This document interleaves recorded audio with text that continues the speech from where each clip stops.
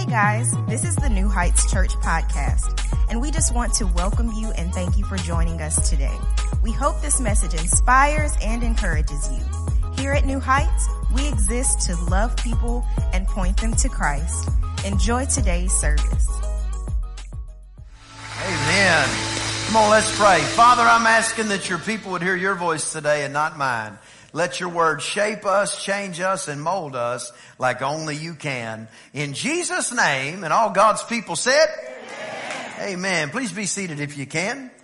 And open your Bible to 1 Timothy chapter number 6. Primero Timothy capítulo 6. I don't know, that song just got me trying, you know.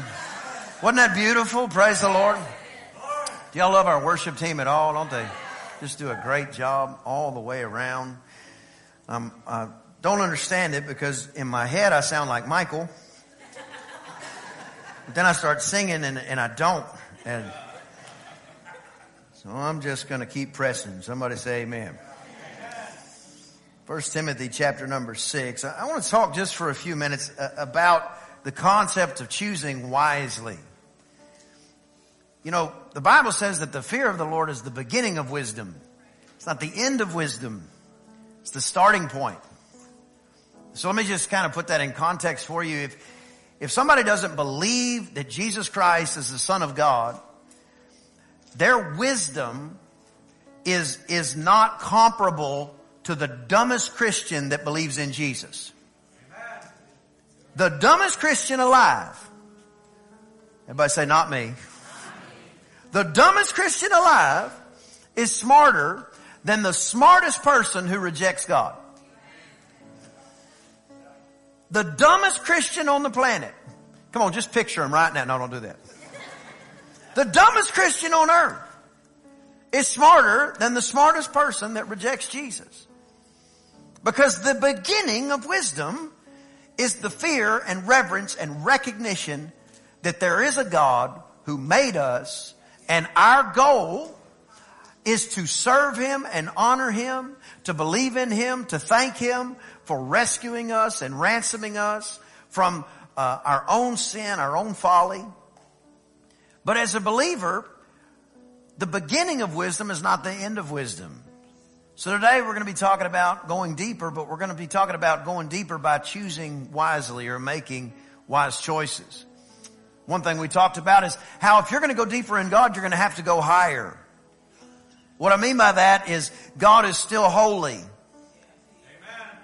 That means the Holy Spirit did not drop His first name.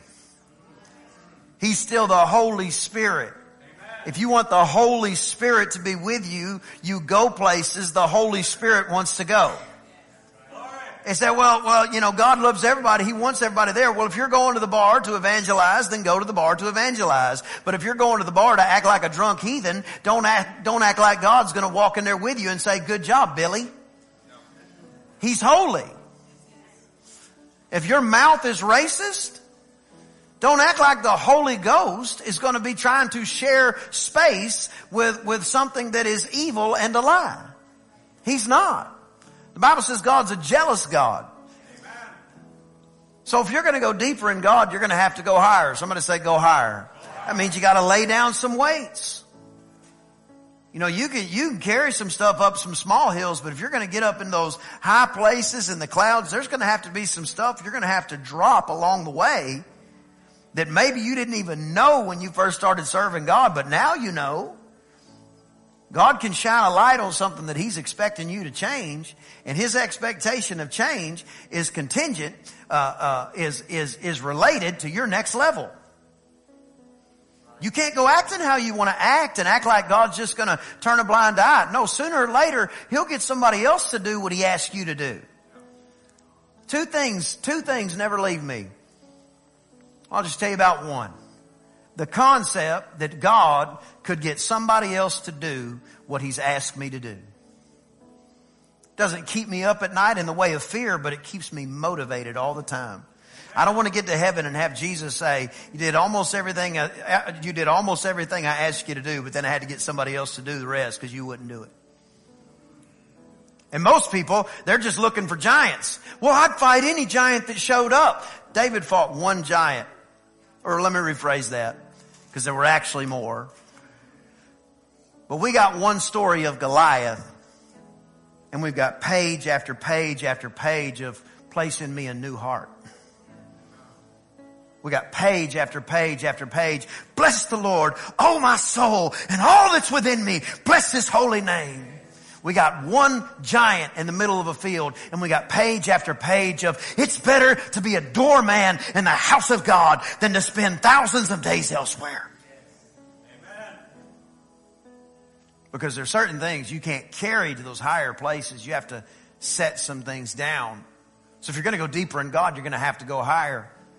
Another thing we talked about is if you're going to go deeper in God, here's one. You can't be full of God and full of yourself.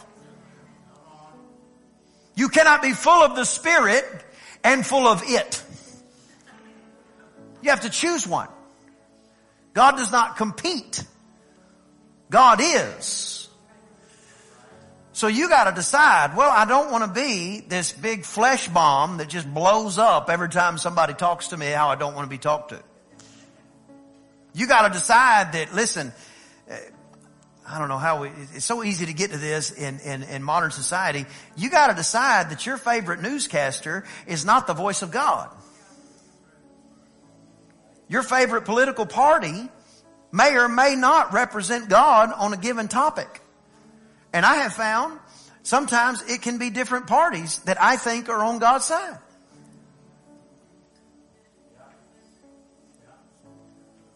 Jesus is not a donkey. And Jesus is not an elephant. Jesus is a lion and a lamb. But we have, not you and me, but we have equated these philosophies and ideas that people are literally spending millions and millions of dollars just to tell people like you, whoever you are, in words that will get your goat so that you will get passionate about something. It's called a narrative. And they'll put it in whatever narrative moves the needle for them at any given time. I'm not saying there's not things that you ought to champion, because there are. But what I am saying is, it should be Jesus above all. It should be Jesus first. It should be Jesus all the way across. And if you get to the place where there's other stuff trying to fill up the occupancy of your heart and your life and your mouth, you'll find out God doesn't compete. He'll just let you do what you want to do for a while. Then you'll wake up one day and go, man, I haven't heard from God in weeks. And God's like, well, I hadn't heard from you either. Because you can't be full of God and full of yourself. Now today we're going to be talking about choosing wisely, because what a lot of people maybe you know, maybe you don't know, one of the things that they're learning in Foundations of Faith is serving God is not always candy canes and lollipops. Matter of fact, nobody in your Bible is there because their life was like without challenge. The heroes of your Bible are there because of the challenges. Think about Moses for a minute. He has an encounter with God on the side of a mountain in a burning bush. And God says, now you go tell Pharaoh, let my people go. He goes, I don't know if he'll listen to me. He goes, throw your stick down. Throws the stick down, turns it to a stake. Moses says, what? He said, pick it up. He goes, it's a snake. He said, pick it up. He picks it up and turns to a stick again. He said, put your hand in your coat. Put sand in his coat and pull it out. Boom, leprosy. What? Put it back. Puts it back, pulls it out. Healed. He said, I'm telling you, I got power, Moses. Go tell Pharaoh, let my people go. Moses walks out of there and says, I'll tell him. Pharaoh, I need a meeting. I need a meeting. So you talking about your murderous self who ran out in the wilderness needs a meeting after you were raised in this palace? You think I should give you a meeting? Yes, you should give me a meeting. He walks in, he says, look, I met with God. He told me to tell you to let his people go. And Pharaoh said no. What I'm trying to tell you is you can be in the will of God, doing what God told you to do, and still run into problems. if you're going to go deeper in God, you got to understand you're going to have to make wise choices, even when things are going not as you plan. Can we give God a hand of praise this morning? Thank you, Haley. Open your Bible to 1 Timothy chapter 6, verse number 12. 1 Timothy chapter 6, verse number 12. Number one, first note I want you to take down this morning. If you're going to push the kingdom forward, if you're going to go deeper in God, number one, you're going to have to choose your battles.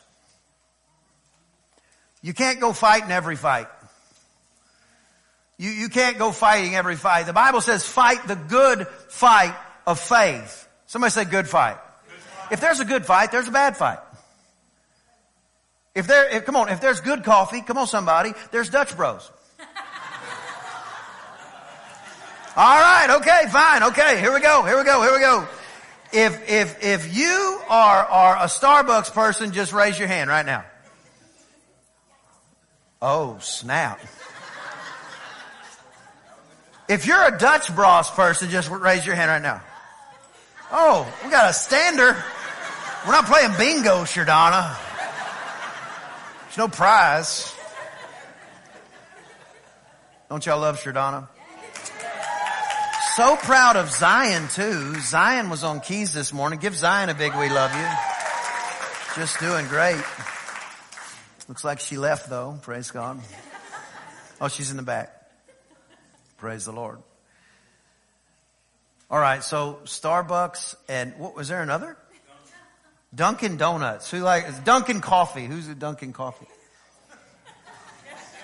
All right, who's like, you guys are all fancy pants. I just like, my coffee at the house. Who is that?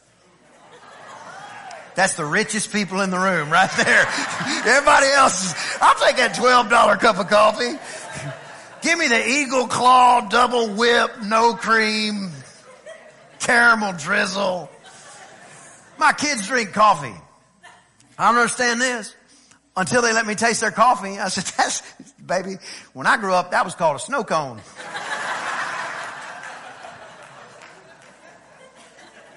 They found a way to get in our bucket. Look here. If there's a good fight, then there's a bad fight. You got to fight the good fight of faith. There's a lot of things you can be passionate about, but nothing should ever outrun your passion for the kingdom of God. Nothing should ever outrun your passion for going deeper in the things of God.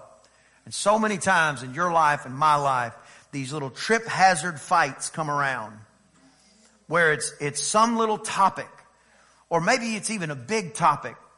But if you put it on the scale of your life, if your passion level for that topic outruns your passion level for the things of God, the Bible says an unjust balance is an abomination to our God. So you can't put God at this level and then let something else be weightier than your relationship with God. When I grew up, everybody was passionate. Where I'm from, I was from a very small town, and it seemed like every kid my age or age bracket, particularly the guys, we thought we knew more about pickup trucks than the manufacturers of the pickup trucks. Some liked Ford, some liked Chevy, and some psychos like Dodges. I don't know what that was called. Just kidding. All kind of things happen that will try to goad you into a fight. And you were actually made for war. You were just not supposed to be fighting all these little petty fights that come your way. You're supposed to be fighting the good fight of faith. You're supposed to wake up and understand when your feet hit the ground, you should hear the clamoring of armor and the clanking of weaponry. And you should know that you are called to be at war. But if you're at war with all these other things, the enemy has got you in a skirmish to distract you, because he knows if you could just focus on the good fight of faith, you could be unstoppable. If you're going to go deeper in God, you got to understand you've got to fight the good fight of faith. Well, what does the good fight of faith look like? The good fight of faith is you crucifying your own flesh before you start pointing at somebody else's flesh. The good fight of faith. I no longer live, but Christ lives in me. Is what I'm saying magnifying God, or is what I'm saying magnifying the problem? The good fight of faith. When somebody does you wrong, you can actually find a way to thank God it happened to you so that it didn't happen to somebody else who would respond in haste and maybe turn that person away from God indefinitely. Somebody does you wrong, you find a way to pray for your enemies because you understand the good fight of faith means I hand vengeance over to God. It's not my job anymore. Amen. Let God vindicate me. Let God make a way where there is no way. It's not my job. I've lived long enough to watch people's life turn into ashes when they do Christians wrong. But I've never seen it happen when the Christian took it upon themselves to seek vengeance and to go after it. I'm gonna right this situation. I can't believe them. Let me tell you something, Billy. You got enough skeletons in your closet. If somebody walked in your house with the right search warrant, all of them would be available. Don't you go fighting all these little petty fights. Because anything that you try to attack, you will be measured for. Anything you try to attack, you will be measured for. So we just fight the good fight of faith. What's the good fight of faith? Around here, our vision is real simple. If you know it, say it with me. We exist to love people and point them to Christ. If you get serious about that, I promise you, it's fight enough. I remember before we started New Heights Church, my pastor, he told me, he goes, hey, look, I'm just going to tell you, you're going to meet devils you never met. He said, some of them are going to go to your church. I was naive. I said, oh no, no way. Praise the Lord. No way. Look, I'm going to tell you something. If you stay about the Father's business, there'll be enough fight comes to your front door that you don't have to go picking fights and responding to everybody. Floyd Mayweather said this, elephants don't beef with ants. You are a monster, put that in quotation marks, in the Holy Spirit. And when you're walking, and you're walking out your life of faith, and you're walking out this journey between your birth and eternity, and you're walking out this life of faith, there will be so many small things that will just try to grab your attention just long enough, because it might not be able to steal your witness, but if I can just have your attention for a moment, you're ineffective in the direction you're supposed to be going. If you're going to go deeper, you're going to have to recognize that there are other fights you could be involved in. There are other fights that you could challenge. This is a bonus. You got to choose who to fight. We don't wrestle against flesh and blood. That's not our job. Now there's a time, the Bible says there's a time for peace, a time for war. But in a general Christian life, Monday through Friday, Sunday through Sunday, you're not supposed to be wrestling against flesh and blood. You're supposed to be crucifying your flesh.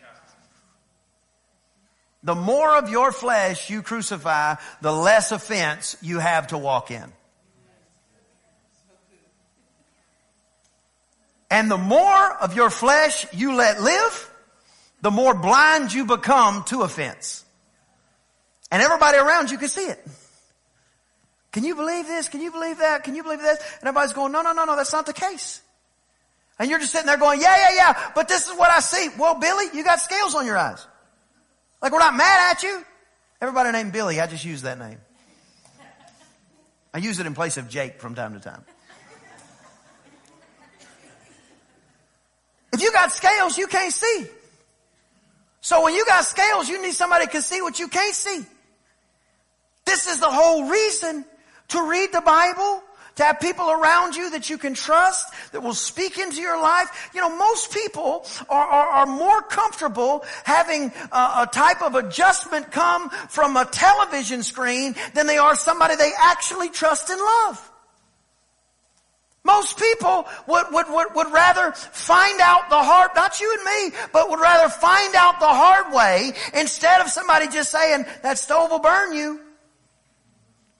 And now you got to get the same scars that the people in front of you got scars while they were learning. Because there's only two ways to learn things in all of society. By your experience or somebody else's. Amen. And if you're not willing to learn from somebody else's experience, you're destined to learn from your own. And you'll walk around with the same scars, and it'll be a whole tribe of people with the exact same scar. And on one side, people will look at it and say, wow, they got scars and they kept going. And I'm sitting there going, they should have never had another scar in that area when one person got it. When one person touched the stove, everybody else should have listened to the person who touched it. You don't have to go build some chaotic testimony to know that God is faithful. The greatest testimony you can have is, I never touched the stuff. If you magnify testimony so big, your kids who have never touched things, they will start to think that they have to go out there and build this testimony, and that's how they know God is good. No, you don't have to find out God is good by going and doing it. You can actually find out God is good by never doing it.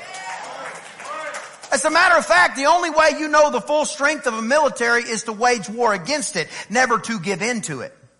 Because wherever you give into it, you don't know what they had left in the tank. But if you decide to fight the rest of your life, say, I will keep eyes from my wife and my wife only, and I will fight off any other distraction in the name of Jesus, you will face more war than the person who commits adultery 10 times. And not here, but people will take that scenario, a 10-time adulterer, put them on a platform, and they'll start talking about how good God is for forgiving them. And He is, but the truth of the matter is, the best testimony is you got one wife, you stayed married to that wife, you never looked at another woman, you never touched another woman, you didn't pursue another woman. That's the will of God. That's how you go deeper in God, is you fight the good fight and you don't give in just so you can talk about God's goodness later.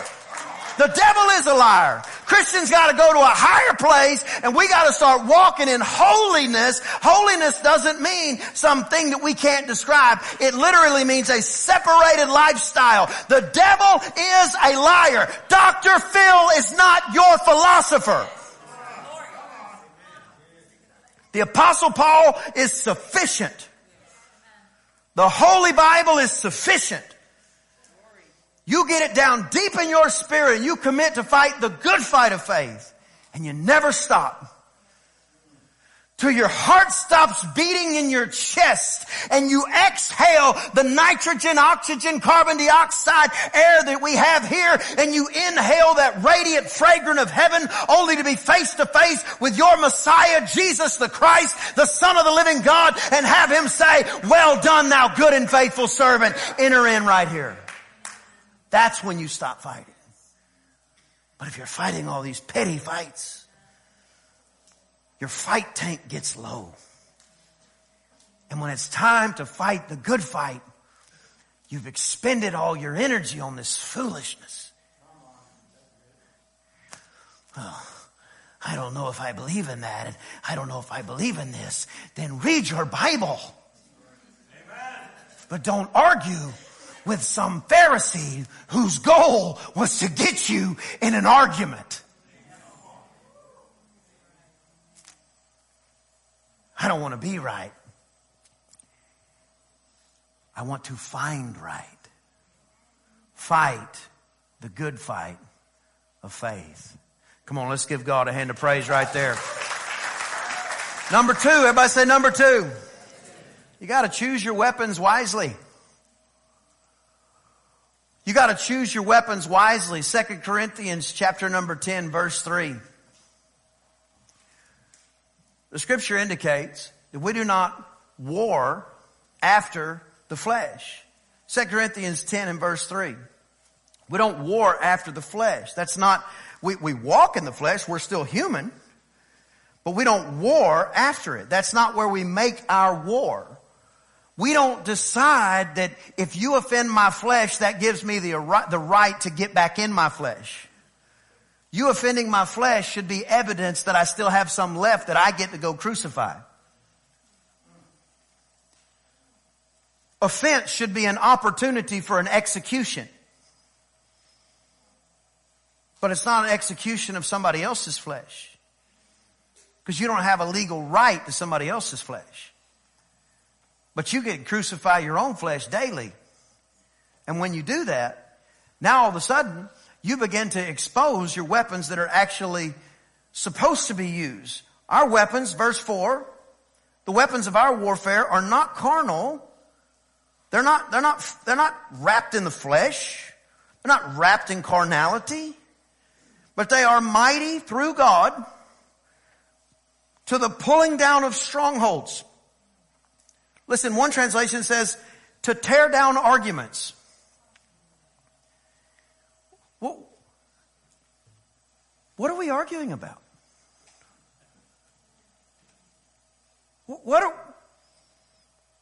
How much of our day, our week, our time is wasted in conversation or ideology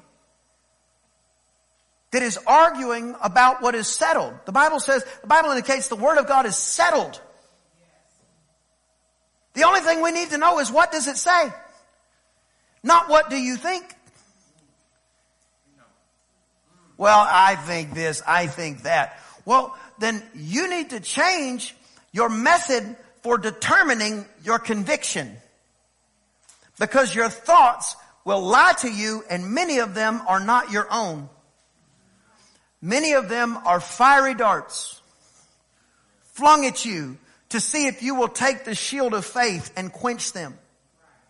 The Bible talks about the armor of God, and one of the things is it says, take the shield of faith. Well, when Paul would have written this, he would have been looking probably at a Roman soldier, because they were everywhere, and most of their shields would have been wood or some type of a bronze, or potentially even a steel or piece of iron, and a lot of times it would be wrapped in leather. And what they would do if they knew they were going to battle is they would take their shield and they would soak it in water, so that when they got on the battlefield, if anybody started loosing arrows or darts at them that were on fire, whenever they hit the shield would quench the fiery dart because it had been soaked in water. This is where he got this. Let the shield of faith, let those fiery darts be quenched. The reason this is critical is because your shield of faith is supposed to be submerged also. But it's not supposed to be submerged in the swamp that is your mind. It is supposed to be submerged in the washing of the water of the Word of the living God, so that when the fiery darts come, your shield of faith is not just in your arm, it is dripping with the residue of the Word of the living God. You got to determine how to choose your weapon wisely. You can't just go running around with your attitude as a weapon. Your attitude is supposed to be used for God, but most of the time our attitudes can be used against us quicker. We can talk ourselves out of a miracle. If God said it, that settles it. We can talk ourselves out of a healing. We can talk ourselves out of a manifestation. We can talk ourselves out of a promotion. We can talk ourselves out of anything, because the truth of the matter is the power of life and death in your life is in your mouth. But we like to act like the power of life and death for our life is in somebody else's mouth. Well, they said this. So what? God said, let there be light. You think the devil enjoyed that? You can say what you want to see, and when you say what you want to see, you will see what you have said. But you've got to weaponize your vocabulary against the adversary and not against yourself. Somebody say, choose wisely. You have to choose your weapons wisely. There are good fights. Therefore, there are bad fights. Our weapons are not carnal. I'm reminded of David one time. You know, David, he was pursued by his predecessor, King Saul, and King Saul was trying to kill him on a regular basis. And one day, he found himself hungry, and he found himself without any weapons, and he ran into the temple, and the Bible said he told the priest, he goes, do you have any bread? He said, I don't have any common bread. He said, well, what do you have? He said, I've got this show bread. He said, this is holy bread. He said, give me that holy bread. He said, well, I don't know if you can eat it, David. He said, my God God wants me to eat it because He wants me to be sustained. And then later Jesus would make a beautiful statement. He said, man doesn't live by bread alone, but by every word that proceeds out of the mouth of God. In other words, if you want to find out the word and the bread that you need to live from, you don't just go looking everywhere for it. You got to be in the house of God. He consumes the sustenance that he needs. And then all of a sudden he goes, man, this is pretty good bread. He said, I wish you had some garlic butter, but that's fine. He said, here's the deal. Do you have like a spear or a sword or something? They're trying to kill me on all fronts. I love it. He didn't go to the pawn shop. He didn't go to the gun store. He didn't go down the road to his friend so he could borrow a pitchfork or some type of piece of equipment. If he needed a weapon, David knew exactly where to go. He went straight to the house of the living God. It matters what you fight about. And it matters where you pick up your weapons. Don't you come in here and be entertained. Don't you come in here and act like this is just a checklist on your week. Don't you come in here and act like we're just reading from Dr. Seuss. We are reading from the living, breathing Word of the living God. This is where you pick up your weapons. Because there's a fight outside these doors. Fighting for your soul, fighting for your family. Fighting for your faith, fighting for your effectiveness, fighting for your attention, fighting. And if you go running out there with all your carnal weapons, sooner or later you'll be left with you and your flesh talking about why it didn't work. Until somebody will listen, and then you'll have you a little pod of people. I call it pods of purpose in complaining. I just don't understand my life this, my life that. I thought it would be different. I thought this would be different. Did you swing a weapon this week? Or did you point at the problem? David knew exactly where to get his weapons. David knew exactly where to get fed. Number one, you got to choose your battles. Number two, you got to choose your weapons. Number three, last point I'm going to make.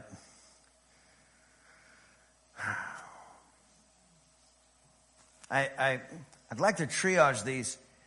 And I almost said I feel like this might be your most critical one, but I have trouble saying that because I feel like each one of them is critical. But just understand what I'm about to say can be the difference in whether or not you walk in victory or your back is exposed. You have to choose who you fight with. Not who you fight, but who you fight with. Don't recruit the passive to go to war with you. A double-minded man is unstable in all of his ways. Don't recruit the unstable, because you will wake up and nobody will be watching your back. You have to choose wisely who you fight with. If they think sickness comes from God, don't ask them to pray for your health. They are wrong, and they will potentially stop you from receiving from God. The Bible says, Jake, come up here, please. The Bible says 1 puts 1,000 to flight, but 2 puts 10,000 to flight. See, when you have 2, it's not like you've increased your vision a little bit. Jake, look that way, please. I can now see 180 degrees this way, and Jake can see 180 degrees this way, which means now 1 putting 1,000 to flight, 2 putting 10,000 to flight. It means that we can see the full circle. Nobody, turn around again. Nobody's hitting Jake in the back of the head while I'm here. Nobody's sneaking up on Jake. Watch this. But here's how it's supposed to work. Just stay right there, Jake. Jake, I know you can't see it. And you know I love you. But I'm telling you, you got something right here that needs to be dealt with. Because if you can't have somebody have access to your life at a level that you can at least listen to hear what they can see, but you cannot, you will be destined to fight alone. Thank you, Jake. You have to choose who you fight with. One way I would say it is, choose your tribe wisely. That doesn't mean that we don't see other people, love other people, hang out with other people. But if you're looking at your job as your tribe, but your job is not a bunch of Holy Ghost-filled, Bible-believing fanatics, you have put yourself in a condition that weakens your ability to fight the fight that He's called you to fight. I wasn't sure I was going to go there, but go to James chapter number 1 very quickly. We'll end with this right here. James chapter number 1 very quickly. Keep in mind, James, who wrote this, is Jesus' half-brother. He's the son of Joseph and Mary. He was younger than Jesus. Yet he gave his whole life for Jesus. Jesus knew everything about James. And James probably knew more about Jesus than every other disciple in our book. Just from a time standpoint. The time they would have spent together. But you got to be careful about who you fight with. Because you can find yourself asking somebody to pray who might not even believe what they're praying. Believe you receive when you pray, the scripture says. James chapter 1 verse 6 says this. But let him ask in faith, nothing wavering, for he that wavers is like a wave of the sea, driven with the wind and tossed. Everybody look this way for just a second. A wave is evidence of something else. A wave didn't make itself. A wave is a result of the wind, a result of the tide, or some other external force. But a wave doesn't just jump up. The water is just water until the wind hits it, and then it becomes a wave. In other words, a wave is just showing that it can be moved around. It is not doing anything itself. Somebody who wavers in God is like a wave. Well, God is good, but I don't understand why I'm having to go through this like this. God is good. But all of a sudden, you're wavering. Times got tough. I started questioning God instead of threatening the devil.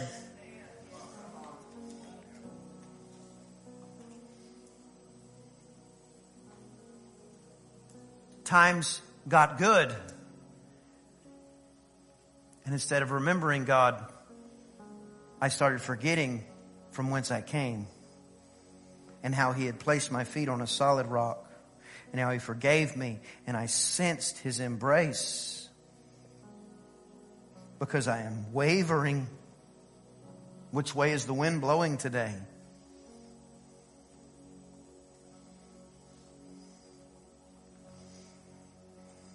It's interesting. It's hard to see a wave until it crashes against something. And then all of a sudden you realize you've been pushed in a direction you didn't even want to go. For let not the man that thinks this way, don't let him think he'll receive anything from the Lord. It matters who you fight with. It matters who you link arms with. It matters who you ask to believe God with. Who you ask to believe God with you. Can I say it differently? It matters how you behave when somebody asks you to believe God. It's a very short list of people that I ask to pray for me about things that are specific. Now, one of the primary reasons is you can have about 12 relationships in your life. You try to have many more than that. I'm not saying friendships and acquaintances and get-togethers. That's not what I'm talking about. But I'm talking about that covenant style. It's very difficult to have more than that. Because sooner or later, one will start costing you more than it should, or it'll start taking from a family member or whatever. These things happen all the time. But I have a very tight-knit circle when it comes to specific prayer in my life. Because if I ask you to pray, I am not asking you to wonder what God says about it. If it's health, I'm asking you to believe God that those stripes that were laid on our Galilean Savior gave us a legal right to walk in health. Therefore, the demonic influence as a symptom on my body or somebody else's body is trespassing on what God has already purchased, and I will not stand for it. And I need somebody that's going to believe God with me and not waver, because the person that wavered, let them not believe they'll receive anything from God. When it comes to increase, if somebody's wishy-washy on whether or not God wants you blessed, I don't even want you praying for me. Well, maybe God's just trying to teach me something. God. People blame God for their shortcomings more than they blame anything else.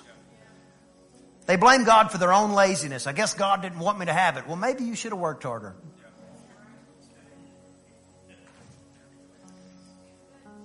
I can't believe they got promotion. I can't believe you've never been to work on time.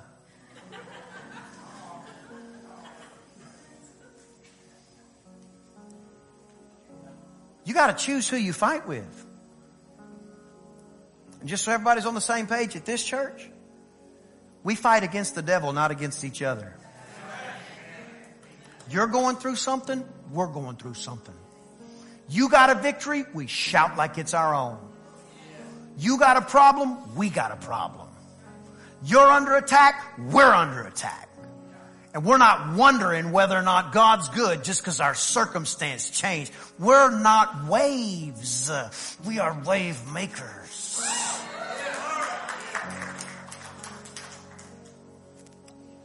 Every head bowed, every eye closed, just for a second. I'm done teaching. I'm out of time. But I want to give you the opportunity. If you've never given your life to Jesus, you've never made Him the Lord of your life, or maybe you used to walk strong with Him and something happened and you're backslidden, you need to get it right. Maybe it's your first time at our church and you're saying something's hitting me different. That is the long-standing hand that stands at the door and knocks. And if you'll let Him in, He'll change your whole life, both now and all eternity. If that's you, you've never given your life to Jesus and you want to, or you say it this way, you say, I used to walk strong with God, but I'm backslidden and I need to give my life back to Him. If that's you, I want you to lift your hand and I'm going to include you in a prayer. When I count to 3, I want you to lift it tall and bold. 1, 2, 3. Lift your hands. Lift them tall. I see that hand, I see that hand, I see that hand, I see that hand, I see that hand, I see that hand, I see that hand. God bless you. Let's do this. Let's all stand to our feet. If you lifted your hand or you want to, I want to lead you in a prayer. The whole church is going to pray it together, and we've all been there. In this prayer, you're not joining our church, but you are committing or recommitting your life to the King of Kings. As a sign of surrender, let's all lift one hand like this. Repeat after me. Say, oh God, I come to you now, and I ask you to save me. Write my name in your book. I believe Jesus died and rose from the dead for my victory. I'm a Christian now, on my way to heaven, in Jesus' name. Amen, amen. Praise God. Listen, all of you prayed that prayer. We are thrilled you made that great decision. Make absolutely sure you get yourself in our Foundations of Faith class. You could get registered for that online at newheightschurch.info, but we want to help you get a great foundation that you can build a solid life on the solid rock that is Christ Jesus and His beautiful Word. So you can get registered for that. Also, I want to just say again, all of our first-time guests, we're so glad that you're here. If you didn't stop by the blue desk before you came into service, make sure and stop by the blue desk before you leave so that we can send that donation out on your behalf. Can you say amen to that?